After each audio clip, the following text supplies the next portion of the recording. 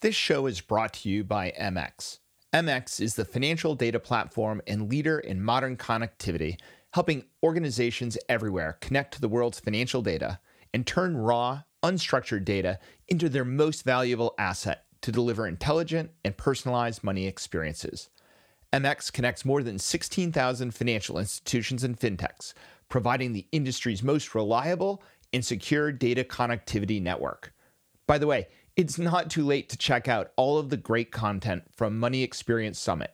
Get exclusive, limited time access to 4 recorded keynote presentations and all of the breakout sessions at www.mx.com/summit/rewind. You can also find it on the MX site. That's /summit/rewind. Peyton Manning and Allison Felix were pretty good, but it was no FinTech Fight Club.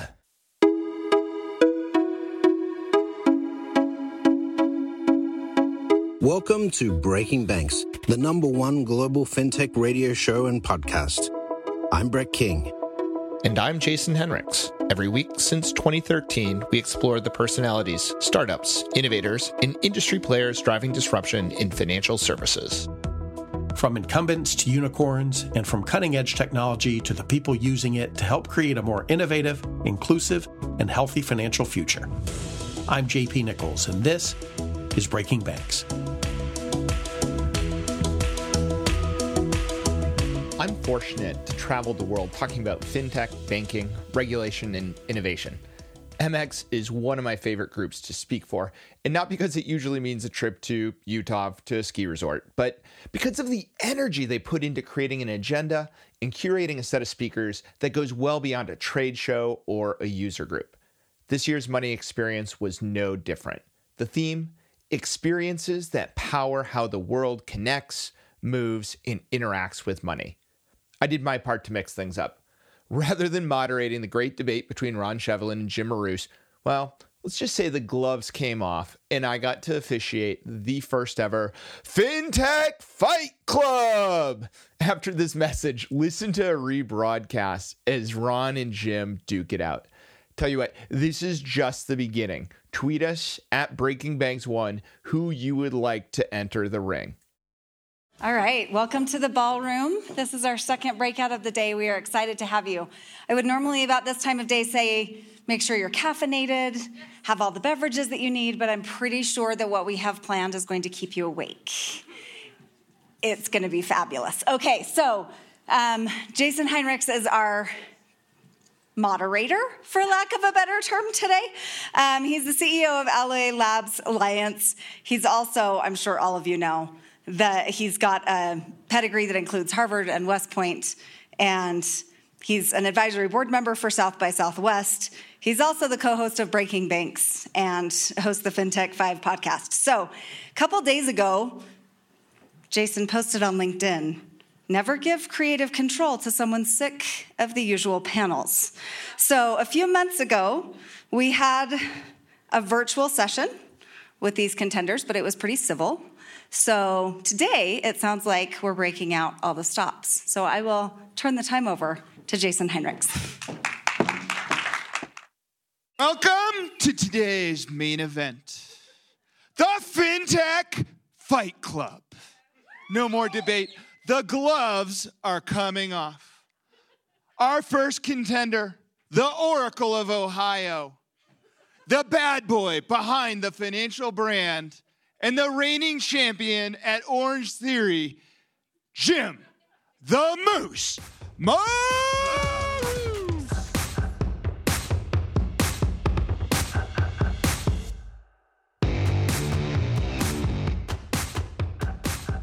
And now, the reigning champion, weighing in at 180 pounds of snark, the bruiser from just north of Boston, Forbes contributor, and oh yeah, the director of research at Cornerstone, Ron the Shiv Shevlin!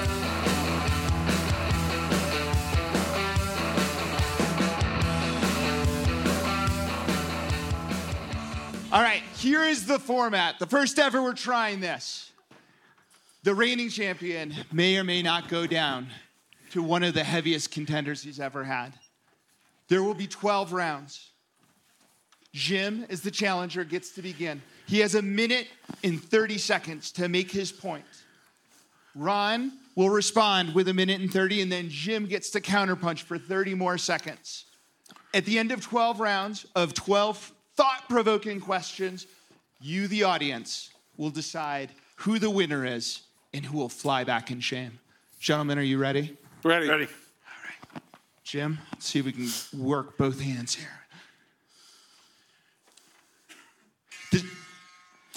What is going on in fintech? Is the market overheated? You know, you'd think it was overheated based on the amount of activity going right now, but it's not overheated. Investment levels continue to increase. We see the largest amount of investment from VC firms now more than ever before. In addition, while there may be some failures on the horizon, the reality is it's not overheated because more than ever, traditional financial institutions are trying to now move towards partnering with fintech organizations of all sizes. So they don't necessarily have to make it on their own. Financial institutions traditionally now need fintech, need third-party providers to provide the innovation level needed to move forward to meet the customer experience expectations that are out there. They can't do it alone, so I think there's a whole new realm of what's going on right now, and there's going to be more opportunities for fintech organizations to fill the need of the traditional banks. Perfect. 15 seconds to spare. Ron? Jim, first let me say thanks for taking the stage with me. I thank MX for this, and I have to tell you all how difficult it is for me to do this. I was raised to respect my elders, and I don't know what I'm going to do about that today. Low blow. Okay. Low blow. Keep it clean. Second of all, I cannot disagree with you more. There's no way I think fintech is overheated.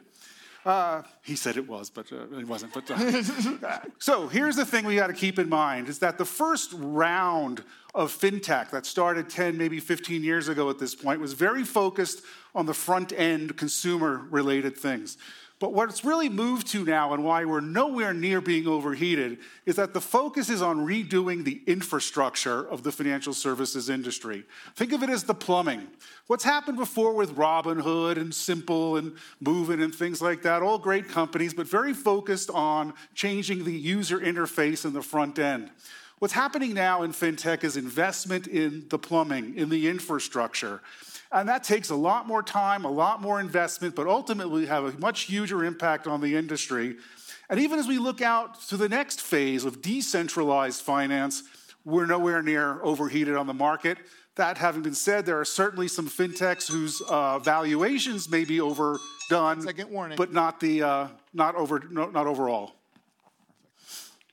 I actually thought I said not overheated. That's the direction I went. But I think when we do agree that the direction of the fintech movement is now changing. I agree that it's not just the customer experience, it's the infrastructure. The question is going to be, can the smaller organizations survive? I think we both know that right now, overall, the financial underpinnings of these are still being driven by the VC firms as opposed to good business models. It's your 10-second warning. Anything else? Well, that covered it. I beat them.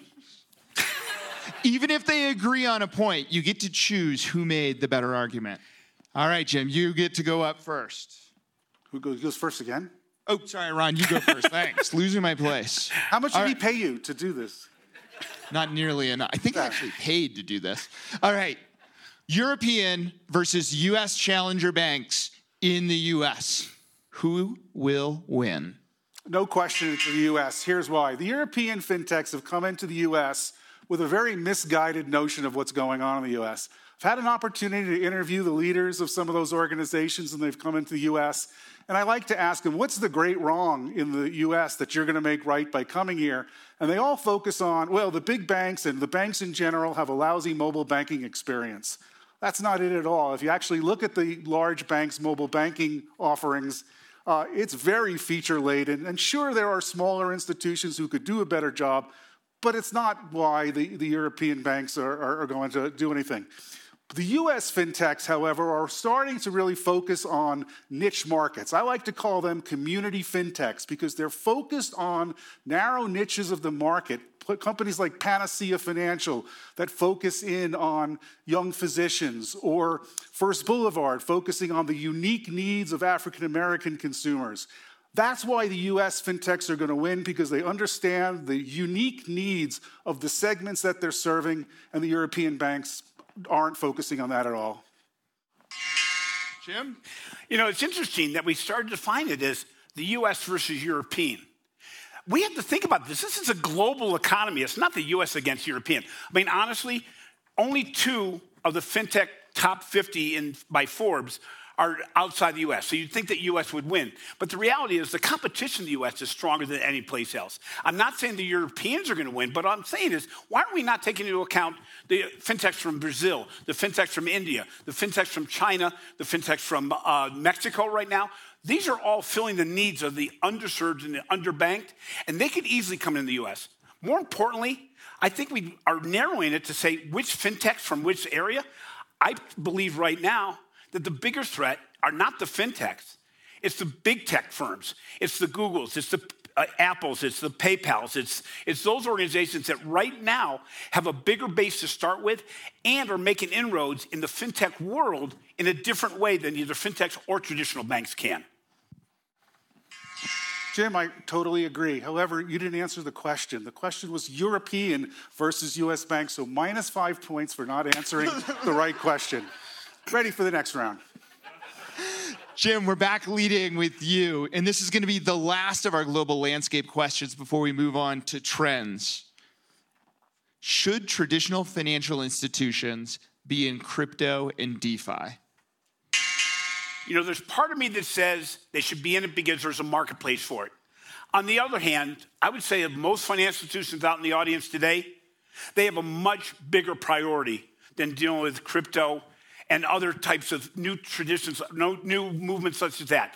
We have to worry about new account opening speed. We have to worry about improving the back office so that it can deliver a better experience. We have to worry about core transformation. We have to worry about data analytics. We have to worry about things much bigger than whether or not we're going to offer crypto. What is the level of change that's going to bring from a financial basis in offering crypto?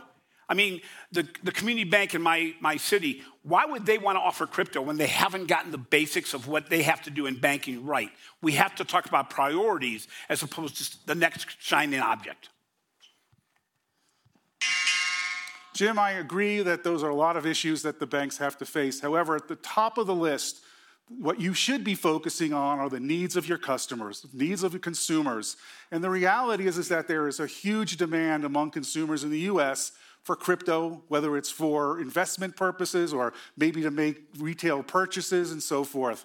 And there's also huge demand. I conducted a survey at the end of last year and asked consumers, if you have crypto, how interested would you be in getting it from your bank? And a huge percentage, nearly half of consumers who have cryptocurrency are interested in getting it from their banks or credit unions.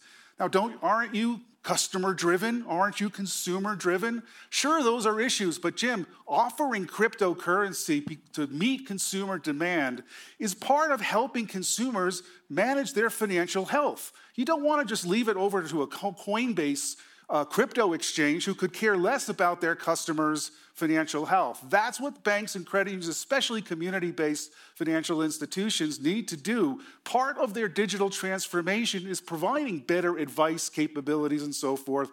And so the crypto, I think, is absolutely something. To the second part of your question, though, which Jim did not address, let's make sure we don't remember that, was the DeFi question. And to that, your question doesn't make any sense because decentralized finance doesn't include banks and credit unions. Done. It's interesting. Ron quoted his own research that said 50% of those in crypto want to use their local bank. That same research that Ron did noted that it's only 20% of the marketplace. So should we be moving our priorities for 10% market share change where most of those customers right now already have a provider that delivers that? I think there's better priorities to be focused on. I get my 5 points from the last round back. All right, gentlemen, I'd like to remind you, because this was one of the most contentious questions before, keep it clean, above the waist the whole way.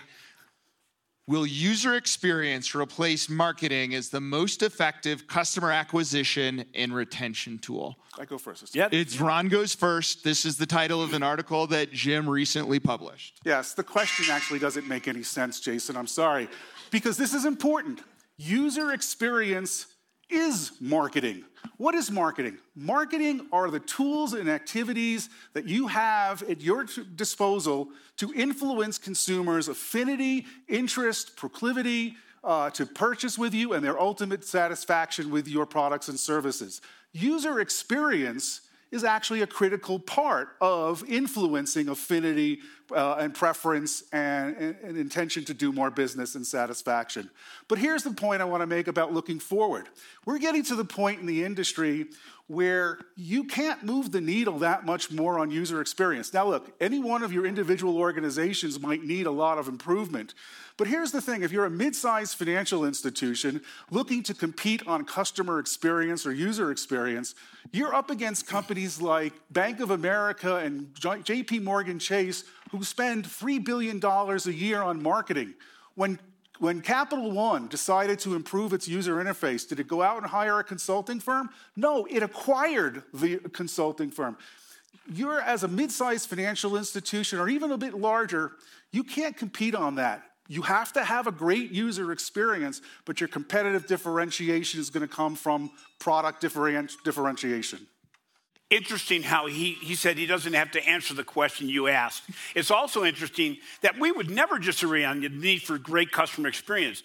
What I do disagree on is that traditional marketing, as in advertising, things of this nature, are dead. They have to be rethought. Number two, we have to be realizing that today more than ever, the user experience, number one, is important, but it's really the data and analytics that drive that. If we don't get the data analytics and the applied analytics right, we're going to miss the entire thing. How many of you are marketers in any sense of the word? Okay, so if you have a terrible product, how well is it? How good can you do in promoting and selling something that sucks?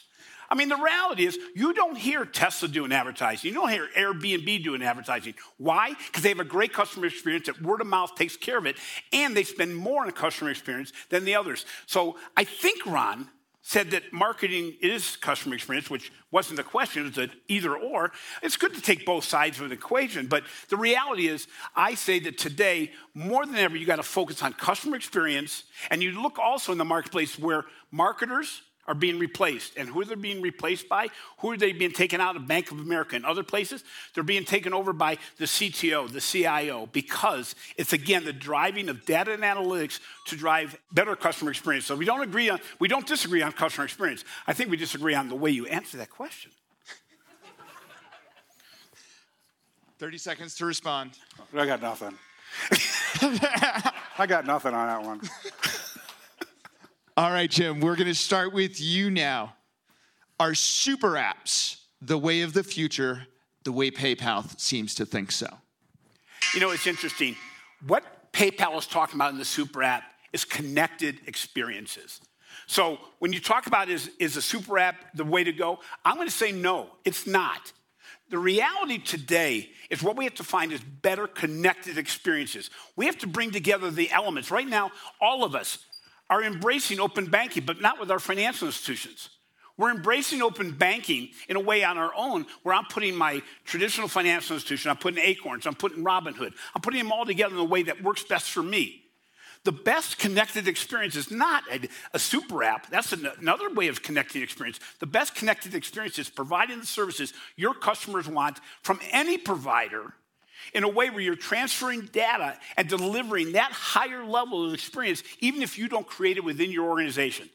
That's the super app. The super app is not some platform, even though I think PayPal will be successful, as Alibaba was and others, but I don't want to get in shopping apps, but I want to have embedded banking where I'm connected to the consumer where they want me to be. The future of loyalty is going to be how often and how much am I accessing this tool to get that better money experience. Ron, I think he's trying to pay me take off my, right now. my credit card. You're buying tonight. With your card, no problem. Ron. I think we have to start by defining what super app is. And I believe, and this is not my definition, but from what I have found reading, is that a super app is an ecosystem. It enables a set of experiences across a wide range of activities with a difference, the key factor is that it's within this walled garden. And the reason that super apps grew up in Asia was for a couple reasons. Number one, there was no established large players for a lot of these services that were provided that helped bring this together. Number two, there's an important technology aspect to super apps. The reason that super apps started and became popular in Asia was because they didn't have high-powered iPhones like we do in the US. So they rely heavily on a type of application called mini apps, which don't need to be updated in app stores, require less processing power, and so forth. In the US, we have a super app. It's called the iPhone or whatever your Google phone is called. That is the super app. We also have a lot of large players across a lot of the various types of products and services that aren't going to give up power to a more centralized super app. So I don't know if I'm agreeing with you or disagreeing with you, but I don't think PayPal's vision of a super app is where it's at. Ron, respectfully speaking, I know you talk about how Asia does the super app, but I've been to Asia. I've been to Shenzhen. You don't know super apps. The reality is, in China, it's different than what can be created in the United States. Alibaba, Tencent, and Ping An are all under pressure right now for providing too much data. But the reality is they still have embedded experiences, and they do have very smart phones. I think Huawei would disagree with you tremendously, thinking they just had those dumb flip phones.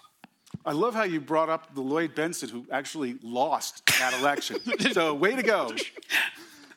All right, Ron, I believe we are back to you. What is the industry's white whale? You know, that elusive goal that Captain Ahab drove himself crazy, that obsession that was his ultimate demise? Yeah, simple answer is the white whale is personalization. There is this belief that if we get enough data and figure this all out, we're going to be able to personalize messages and personalize offers, when the reality is that what consumers really want is the right product or service for them. And so instead of focusing in on this, well, let's personalize this message, and gee, Jim, we just saw that you were browsing on this site, so hey, you were looking for a flight to Salt Lake City. Next week, would you like a flight to Salt Lake City? It's like, no, I've already been there. This is that personalization goal. The personalization that's really needed is the personalization of products and services, not messages and offers and advice. Ready, Jim? Yeah. Always ready. You know, I think the white whale that I'd like to focus on is loyalty. We keep on talking about wanting to provide customer loyalty, but the reality is we don't have loyalty. We keep our accounts, but we're not keeping our relationships. Do another analysis of your customer base. What we do in our loyalty base is say, what's the attrition of our accounts? I haven't moved my accounts from my primary financial institutions, but they don't have my loyalty. They don't have the relationships across the whole ecosystem. My business bank, my loyalty was with PayPal. My loyalty in my personal bank is probably with Acorns and Robinhood. Those organizations hold my deposits. They have an account with me, but they're not loyal. And the reality is we've been searching for that loyalty factor for decades. And the reality is it's farther from reach today than ever before. What we need, though, is engagement. The more engagement we have, the more loyal to the brand the consumer is going to be. Not by number of accounts, not by deposit levels. Jim, punch? No, actually, I'm going to agree with you to a certain extent, but I want to tweak the... okay, go on to the next question. But I want to tweak your definition of loyalty. Loyalty isn't, I do all of my business with a single provider, but loyalty is staying with one of the providers. Now, as marketers, as providers, you do want to capture as much of the wallet share of your customers and members as you can. But I think, Jim, you're right in that in today's world, what's happened as a result of fintech is that this is unbundling aspect. Yeah. And you can now sort of get best of breed, not checking account, but individual features that used to be related to a checking account or some other type of product, and get it from any number of providers. Now, I don't think that disqualifies somebody from being loyal. But the reality is that from the financial institution perspective and from the fintech perspective, it's going to require more collaboration and partnership to enable that, which helps to engender the loyalty or the lack of changing of the account. But I think we're kind of on the same page. I just want to push on your definition of loyalty. So you're 6 rounds in. It kind of feels like you're both hanging on to each other, not swinging the punches. So you're going to have to take it up a notch. Okay. Go spit in a bucket. Grab yourself some water. Ron, we're going to start with you. We're moving on to the banker challenge. Do I go first or do you go first this time? Yeah, you were doing the rebuttal right there. That was your counterpunch. Oh, sorry. Good. So it's me first. So Is the banking business model broken? It's Ron. You sure? If you do I did the rebuttal. counterpunch. Okay. He goes first. You know what? We may both figure. Oh, Yeah. there we go. Great. Is the banking business model broken? You know, it's an interesting way to look at it because what is the business banking model or the banking model really? It's broken from this perspective that the back office has to be rethought. But we're still doing banking by taking deposits, providing loans, providing security in the marketplace. So is the banking model broken? No. The way we're doing banking is broken. So what we're talking about is it's the same model of what we do for the consumer. It's the way we deliver services. It's the way we work in the back office that we have to fix. We're still working with the same confines. And I believe that the financial institutions today are focusing on those. We just did some research for the digital banking report. And the model itself last year, organizations were doing terrible with digital account opening and digital loan acquisition. This year, they sped it up. So that model didn't change, but the way they applied it, the way they deployed it has changed and it tremendously improved over the last 12 months. You said no, the business model is not broken. Correct. Yes, it is. And here's why. There is a fundamental disconnect between what financial services and banking in particular costs the consumer and the value that they get from that. Put yourselves in your consumer shoes now, not your banking shoes. How many of you really believe an overdraft is worth $35 to you? Nobody. I don't even have to wait for you to raise your hand. There's this disconnect. The banking business model today is very driven by fees, mostly punitive fees, inactive accounts, overdrafts, other things like that. That's not what consumers get value from. And part of the business model problem is if you go and ask the consumer, what value do you get from your checking account?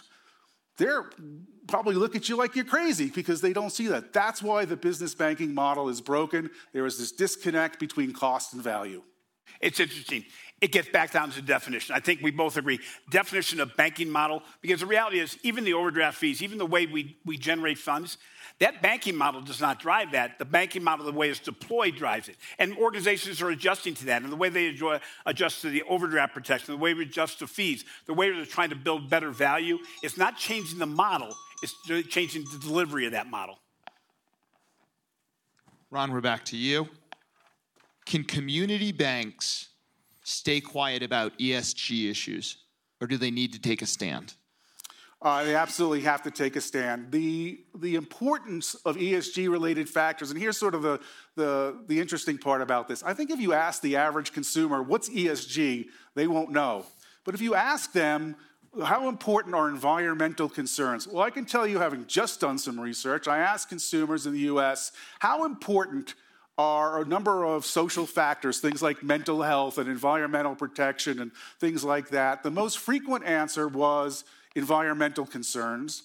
And even among the consumers that didn't say environmental concerns were the most important, more than half said that it was a very important factor. And so what's happening is that consumers are looking to do, especially younger consumers, are looking to do business with companies that they believe share their values from an environmental perspective. And so I don't think community banks can sit back and try to ignore this any longer.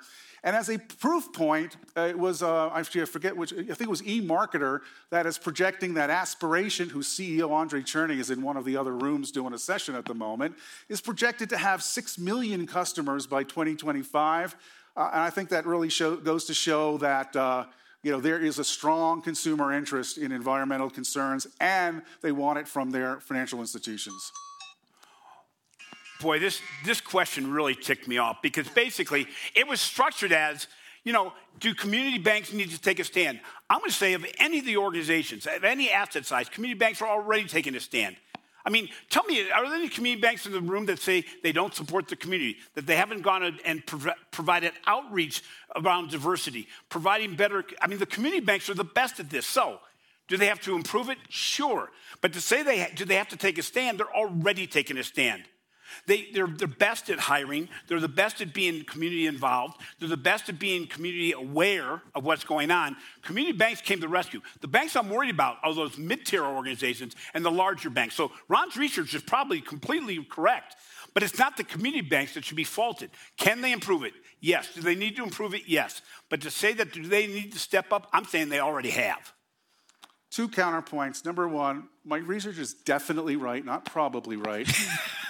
Second, you are conflating community involvement and support with ESG, and I think those are 2 different aspects. And I don't dispute that the community-based financial institutions, both community banks and credit unions, are very involved in their communities, but that does not equal ESG. You want 13 seconds back, Jim? I'm good. Oh, even I can keep going then. I can use something else. 13 seconds. Go for it. I'm good. All right, took 13 seconds to roll up in that time. Good. All right. So we're back to Jim, correct? Yes. Okay. All right. The biggest challenge facing banks: speed of change, culture, legacy technology, regulation, or something else? Something else. Anybody who listens to my podcast, reads my reports, reads my articles, knows I am all about the fact that legacy leadership is by far the biggest inhibitor to digital transformation. You talk to solution providers in the room today, they're going to say they can't get a listen or they can't get a contract signed, mainly because top management doesn't prioritize what's important. What's the difference between fintech organizations and traditional banks right now? It's a challenger mindset, something that's built from the top down. You can see the organizations in traditional financial institutions and fintech firms that have this. But bottom line right now, what all of us are being held back by are leaders that right now have been in the business for 30 years, surround themselves by other guys that have played golf with them 30 years ago when they came in the bank, and they haven't brought any diversity into the equation, haven't brought any new thoughts into the room. And bottom line is, they're not being threatened by the financials because the stockholders are very happy. That is not going to go to the future, but they won't be around to have to do it. So legacy leadership is the biggest problem we have to deal with right now. First of all, nobody reads listens to your podcast or reads your articles. And I know that for a fact. Ron's going to be on the podcast on next Tuesday, by the way, which will definitely bring the numbers down. Okay. Pretty much. Well, my wife will listen to it, so you'll get that because she's going to want to know what I ended up saying. So you have a really interesting answer to that question, and I think mine is very similar, actually, except you said it was none of the above, and my answer is it's culture. And I'm not a touchy-feely guy. I don't like this cultural nonsense, But when I look at the other problems, it's like, why don't banks and credit unions address the legacy technology and all those things you listed? It's probably, to a large extent, because they have a culture that doesn't enable them or force them to address those things. But where do they get the culture from? They get it from the leadership. So I kind of agree with you, Jim, but I put it in the context of culture because and I don't want to call it culture of innovation or any of that kind, I've read your articles. There's a culture of AI, there's a culture of sales. Forget it. What you need is just a culture of being driven by the customers and members that you serve. And if I get 10 seconds, so I'm going to use it. If you're truly driven by the segment you serve, then you will be more innovative and create those changes that are needed. It's great, Ron. I appreciate you agreeing with me again. And the fact that the reality is culture cannot be created without strong leadership. You look at MX, great example. I don't think anybody would doubt the fact that Ryan and Brandon have built an amazing culture that has lasted the test of time and has done so well since its birth over 10 years ago. And Ron and I both go back to those days. But the reality is, it's because of the leadership. It's hard to build culture from the bottom up. So I think at the basis level, it's the leaders that have to be adjusted, not necessarily the culture until you get the leaders that can do it. All right, you both doing okay? Anyone great. need to tap out? Right? Okay, We're good. no forfeit. No one's going to drop to the ground. You're both getting on in age. I just want to make sure I'm cognizant of this. All right, we're to the last 3 questions. This is what I call the hot round. Simple questions. Explain your work, though, because I think that's where we're going to tease out the things. So we're back to Ron first, Yeah. right? Yeah. Pick the winner. Zelle, Venmo, Cash App. All 3 of them. This is not a zero-sum game in P2P. All are going to be winners, and you're just never going to convince Zelle that they're a loser anyway. But look, there's a place for every one of them.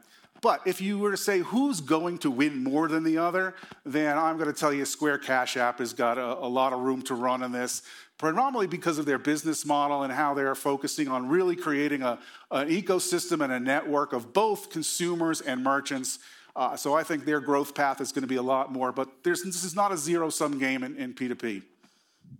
That was a fast answer. Interesting. I would kind of agree with you. But I think it's interesting that Jason asked us, do we like apples or oranges better? Because I do not see Zelle and Cash App and Square being the same. Venmo and Cash App. They basically, Cash App and Square, Cash App and Venmo are one place, Venmo or Zelle's in the other. The real difference, though, is I agree with Ron that Cash App has a lead right now. They're growing fast. They have a better revenue model. But the pocketbook behind Venmo is pretty strong with PayPal.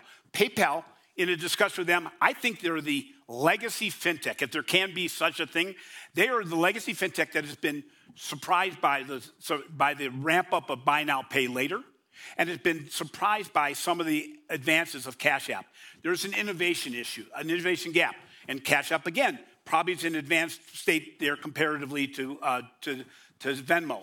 But I think they also have Venmo's a bigger customer base, and you can do a lot with a big customer base and a big bag of cash at PayPal. Ron, counterfight. Venmo has a big customer base, but they overlap significantly with Zelle. And Square is creating a platform of both merchants and consumers. They're growing that well beyond just being a payments platform. Venmo is trying to catch up. I see Zelle getting more into the B2B world. That's why I don't believe there's just one winner in this. Jim, anything you want to respond to that? We're trending a little ahead of time. I think we're pretty good there. All right. Pick the winner. FedNow versus RTP. Jim, you're first. You know, this question threw me off too because, you know, one Cash App is in place. The other one is like saying, who's going to win the Super Bowl this year, the Browns or the Packers? The game hasn't even been laid out yet. We don't even know who's going to be in the game. You know, FedNow.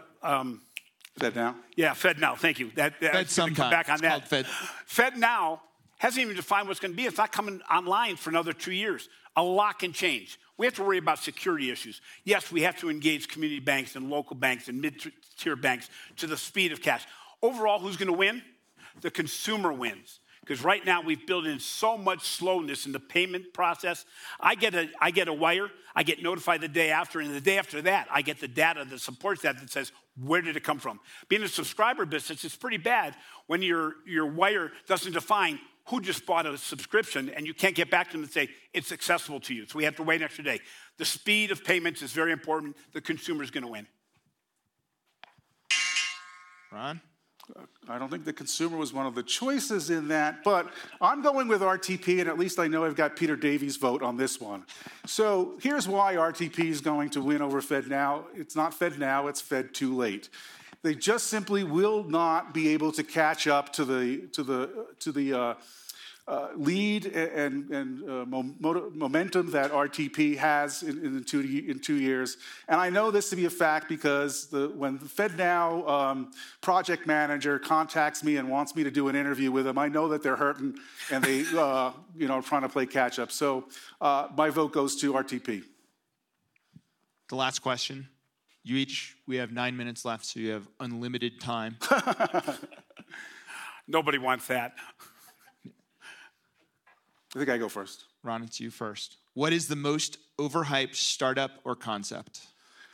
Yeah, I'm going to put my stake in the ground and say the most overhyped concept is buy now, pay later. And I may be wrong about this, but for right now, I think this is way overhyped. First of all, let's keep a couple of things in mind. In the US, last year, consumers made about $24 billion worth of purchases using buy now, pay later programs. That's $24 billion out of $5 trillion total retail. So it's really a spec. Now, let's be honest, let's be real, it's going to grow. More recent surveys I've done say that it's going to quadruple this year to $100 billion. Now, we're still only talking about 2% of total retail. So the hype that buy now, pay later is getting seems way out of line with what the real numbers are here and the impact. The other thing to keep in mind, too, is that an overwhelmingly high percentage of buy now, pay later users have a credit card. It's not like this is this huge percentage of consumers who don't have a credit card or are turning to buy now, pay later to do it. Now, I'm going to contradict because I got a couple of minutes here. I'm going to take all the rest of the time, by the way, Jim. Here's why I might get him in the corner. Here's why I might be wrong. Is that in the long term, if buy now, pay later really does kind of capture and evolve remember, the one advantage it has over it is that it's saving merchants from interchange fees. And so if it can grow big enough and capture enough pie, what's actually going to happen is that buy now, pay later will evolve into credit cards. And that's what might make them not the biggest, what was your word? The concept. Overhyped. But right now I'm putting the stake in the ground saying buy now, pay later is the most overhyped trend. This can be interesting. There may be at least one or two people in the audience that may be a little bit upset by this, but I think right now something's going on in the marketplace that is way overblown, and the impact of it is simply in the minds of the financial institution shareholders. I know what he's doing behind me. He's putting that belt on. But basically, that mergers of two mid-sized organizations makes a better digital bank. I've seen it. I'm seeing it more and more. I don't know if anybody else in the room goes back to the days when the savings and loan crisis happened and they thought they could combine multiple savings and loans together that were bad and make a good bank. It didn't happen. It made a bad bank. And that's what's happening right now. I'm worried about those organizations that think that the merger, basically it gives them efficiencies, but on their shareholders thing, they say, we're going to bring in better digital solutions. Well, there's at least one organization that's already combined two very big organizations, and very much like United and Continental, they are simply going by two different identities still. I have not seen any major digital app come out that says they've improved upon my customer experience, and it's been over 18 months. And this is going down the path. Yes, it gives efficiencies, but when are we going to start looking out for the customer instead of the bottom line of efficiency and effectiveness of the financial institution? I'm not a big fan of all these mergers simply without any commitment to truly a better experience. In many cases, you're going to have a worse experience because you have two legacy leaders that have been in place for a long time. Then you simply take one and then they move it to the other. So I'm really challenged right now by the concept that building bigger banks makes better banks because they're still not going to be as big as the top five. They're not going to be able to make the change that they think they're going to be doing, and they're going to be more stymied by paralysis of analysis because they'll think they have the money, but they can't be the big five, and they're not that much better than the lower 20. So quickly, actually, Jim, I think that was a very good answer, and I agree. One thing I do want to point out, though, Jim alluded to the savings and loan crisis. That was from the 1870s, and so most of us probably don't remember that as well as Jim does. Well, we've come to the end of our fight. Well done. And thank you for playing along with me on this. So we're going to have an audience vote, and you get to vote by, I want you to cheer and stand up, and I'm going to ask Amber, you to help keep me honest by looking at this. You can vote for Ron, you can vote for Jim, or you can vote for a draw, in which case we just have to come back and fight it out again. And I'll come up with even more contentious questions. Who will vote for the reigning champion, Ron the Shiv Shevlin? Got to stand up so I can kind of do the one. Max decibel is 102. Jim the Moose Maroose.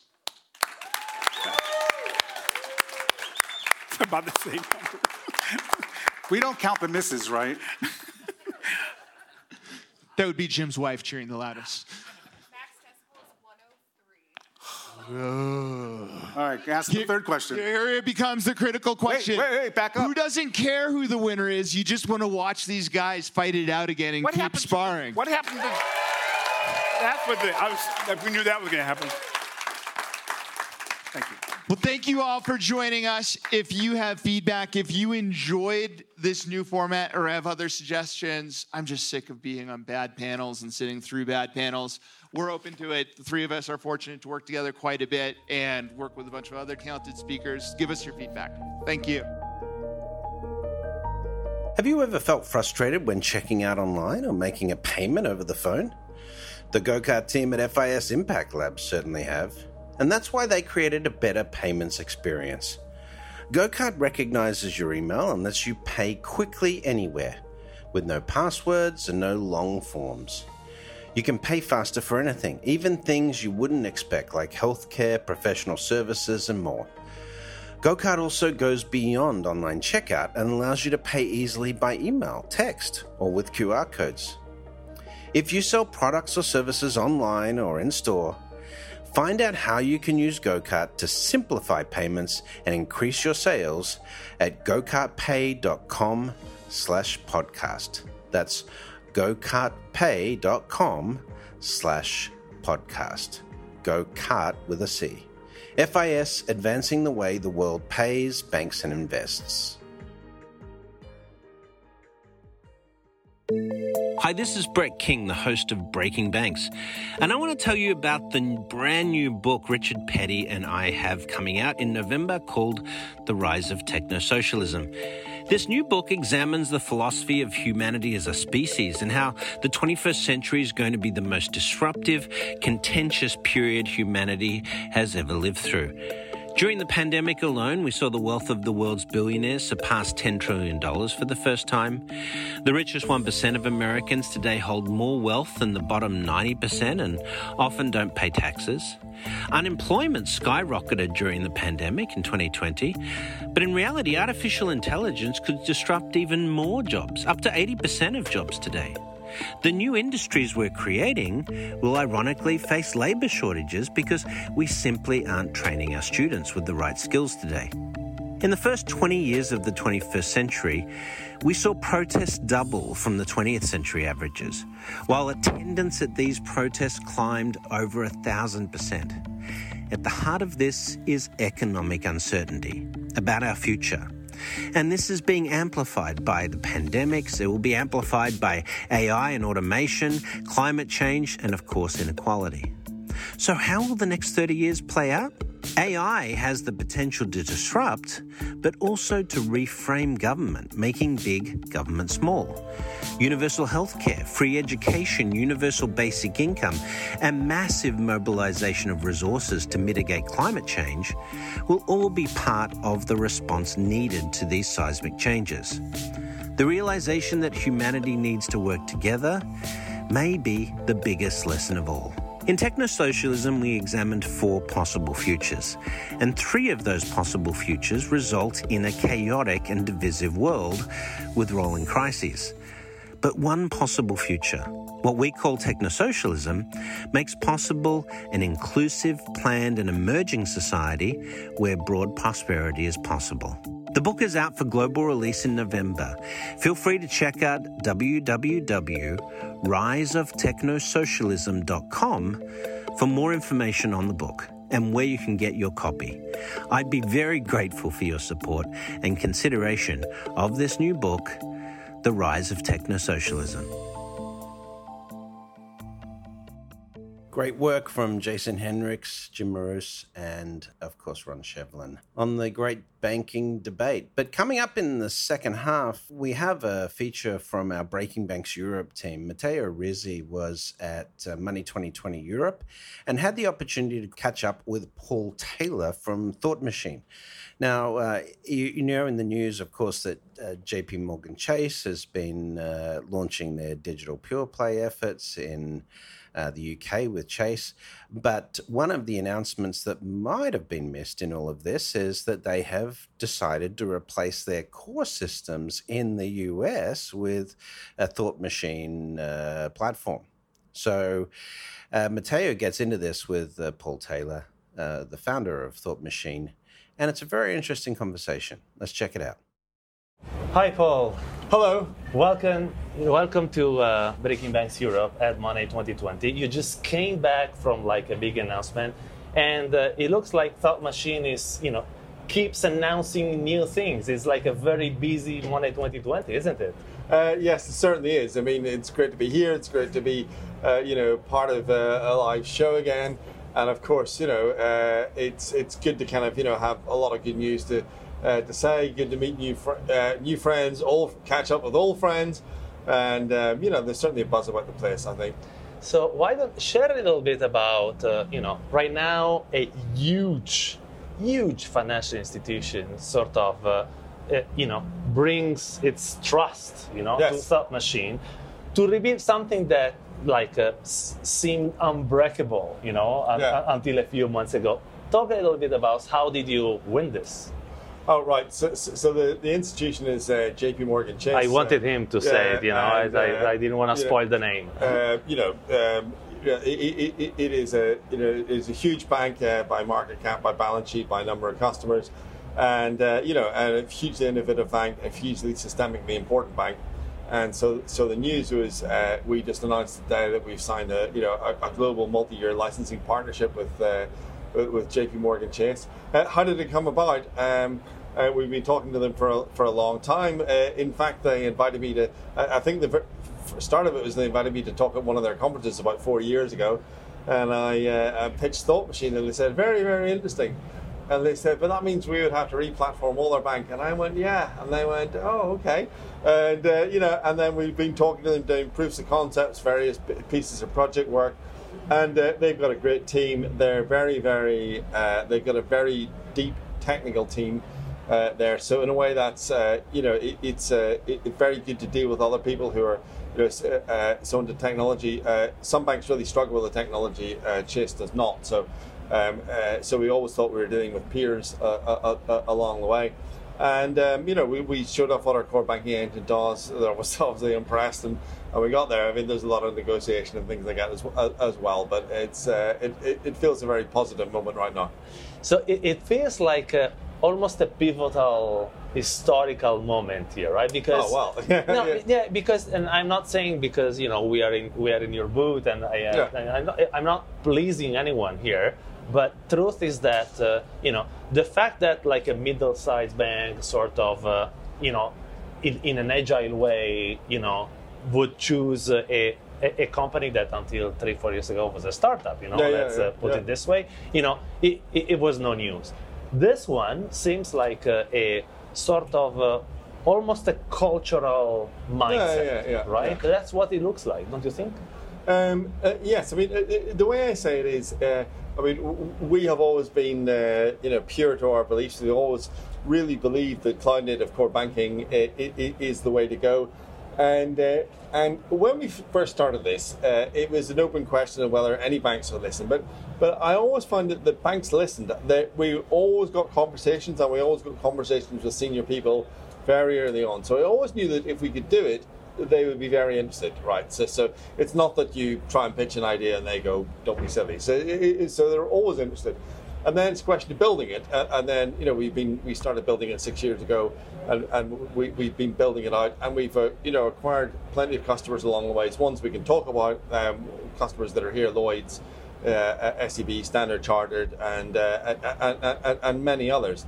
And there's other ones other big banks that we've signed, but we haven't announced yet. But we are very, very focused. So a lot of Money 2020 is about digital banks and challenger banks and things like that, which is an important segment to us, and that is one foundation in what we do. But we've always been very, very interested in the big banks because they have this legacy technology. It slows them down. It stops them from innovating. And we really think if we could solve that problem, then we'd really be that would really be something. So we've always been looking at the big banks, and always been looking at basically stage one is, can we build them the platform of the future? And then stage two, can we give them enough confidence that they want to buy it? And then stage 3, and then can they integrate it and get all their customers off the old bank and put it onto our bank? So gradually all those conversations are being won, and gradually the banks are agreeing with this more and more.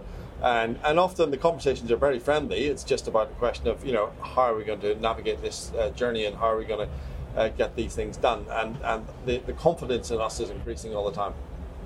So, Paul, I know that this is going to be a super busy Money 2020 going ahead. Thank you very much for being with us. And stay tuned, because this conversation is far from being over. Thank you, Paul. Thank you very much. Yeah, great to be here. And it's a wrap. That's it for this week. If you like the show, make sure to give us a 5-star rating on your favorite podcast platform, or share it with a friend, or share it on social media. We'll see you again next week with more Breaking Banks.